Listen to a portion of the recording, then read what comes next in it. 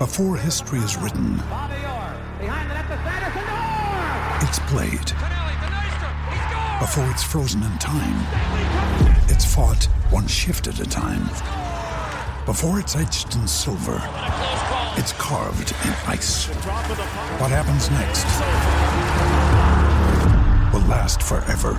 The Stanley Cup Final on ABC and ESPN Plus begins Saturday. Bruce Sharrock, the NZTR CEO, after the big news yesterday that the increase in stakes money will go from 70 million to 90 million, so a $20.3 million increase. The priorities for this is obviously stakes, raising the stakes, and particularly group races around New Zealand and also races throughout the week. We're going to be talking numbers. We're going to be talking where this money will be distributed, and also what are the priorities to ensure that this is sustainable for revenue growth throughout the racing industry. Such good news for an industry that has been, well, just limbering, just walking along and going quite nicely, but this is a huge increase which will do wonders for the racing industry. And let's cross over and chat to Bruce Sharrock. Morning, Bruce. How you doing? Pretty good, guys. After yesterday, feeling pretty positive about things. Mate, it's awesome news. 20.3 million stakes increase for racing in New Zealand. Obviously, there's a lot of water to go under the bridge, but, mate, this is huge news. Are you happy where you got to?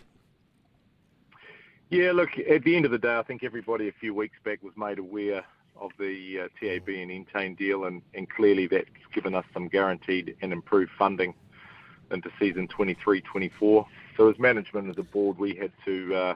We'd already done work leading into it in anticipation that we may get a positive outcome, but we had to tweak a few things, look at internal measures, and look, ultimately we've come to the point that our participants, you know, our owners, our breeders, our trainers, our jockeys, the people who are the core of our sport, they need the uplift. And we've prioritised stakes in 23-24, and I'm thrilled, you know, to announce that we're putting in another 20.3 million across the board. So it's exciting news. Talk to me about the sustainability of this. Obviously, when you get an influx of cash, you have to be sustainable. What's the priorities to ensure this lasts for years to come? Yeah, well, again, the modelling we've done, guys, you know, the beauty of the deal that Entain brought us was a 5-year guarantee and visibility of their trading from the get-go. Working close with Entain and particularly Dean Shannon and Lachlan Litt, who are the CFO and CEO respectively, you know, they're ambitious, but even conservatively, they think that they'll be hitting the minimum guarantee numbers by the back end of year 3 and into year 4. Add further to that, we're more buoyed also by the fact that the Minister announced also that in principle they're looking to put a net around the country. That again accelerates revenue back to the business. Clearly there's a further 100 million that comes to sport and the codes if that occurs. And then we also reduce the leakage offshore, which is going to improve the domestic market again. So look, you know, we've got mechanisms within that, but we are more than confident that it's sustainable long term, and in fact want to see it grow from here. This is not the end. This is the start of a new horizon, and it's what I said yesterday to our people. You know, it's the dawn of a new era, and I've been asking our crew to sort of step up. We've got to raise our standards. We've arrived again as a professional sport.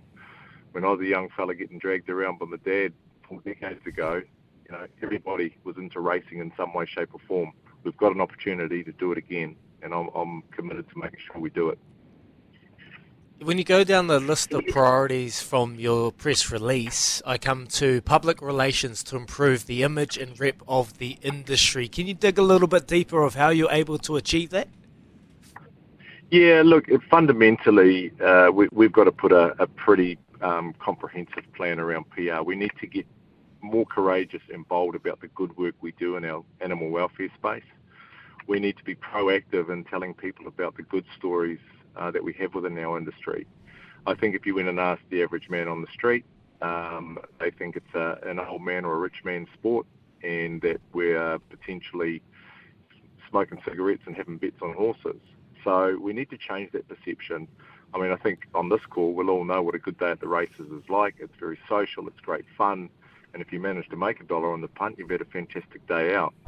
So we need to get better at telling that story, and we've got to lead that from NZTR.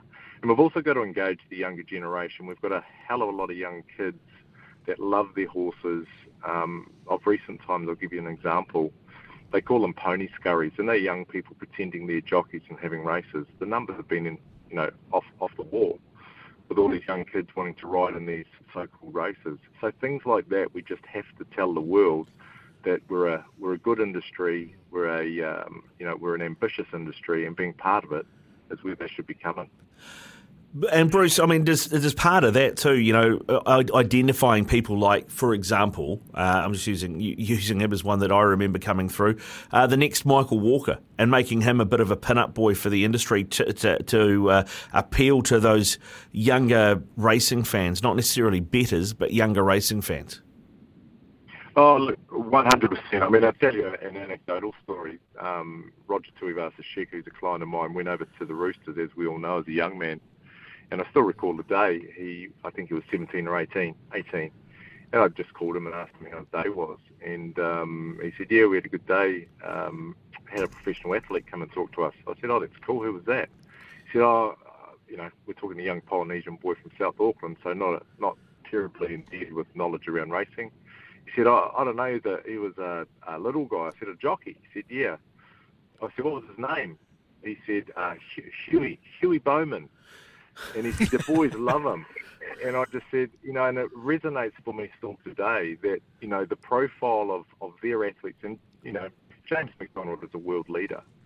And yet, for most people, they don't know how good he is at the craft he has. And we do, you're right, we need to make pin up people, we need to give them profiles and platforms so that they can, talk to our communities about what they do and how good they are at what they do. All right, mate, you've made me do this. You talked about Roger. You're his client. He's your client. What's he doing? He's playing rugby, mate. Can't you read? Is he playing rugby or holding tackling bags? He'll be playing NPC, mate. He's not going to play in the finals by the look of it, which I've got my own view on that, Izzy. I won't go off target here. We're talking about racing, and it's okay. It's ride, but no. Yeah. No, I'm hearing you, mate. I'm hearing you for sure.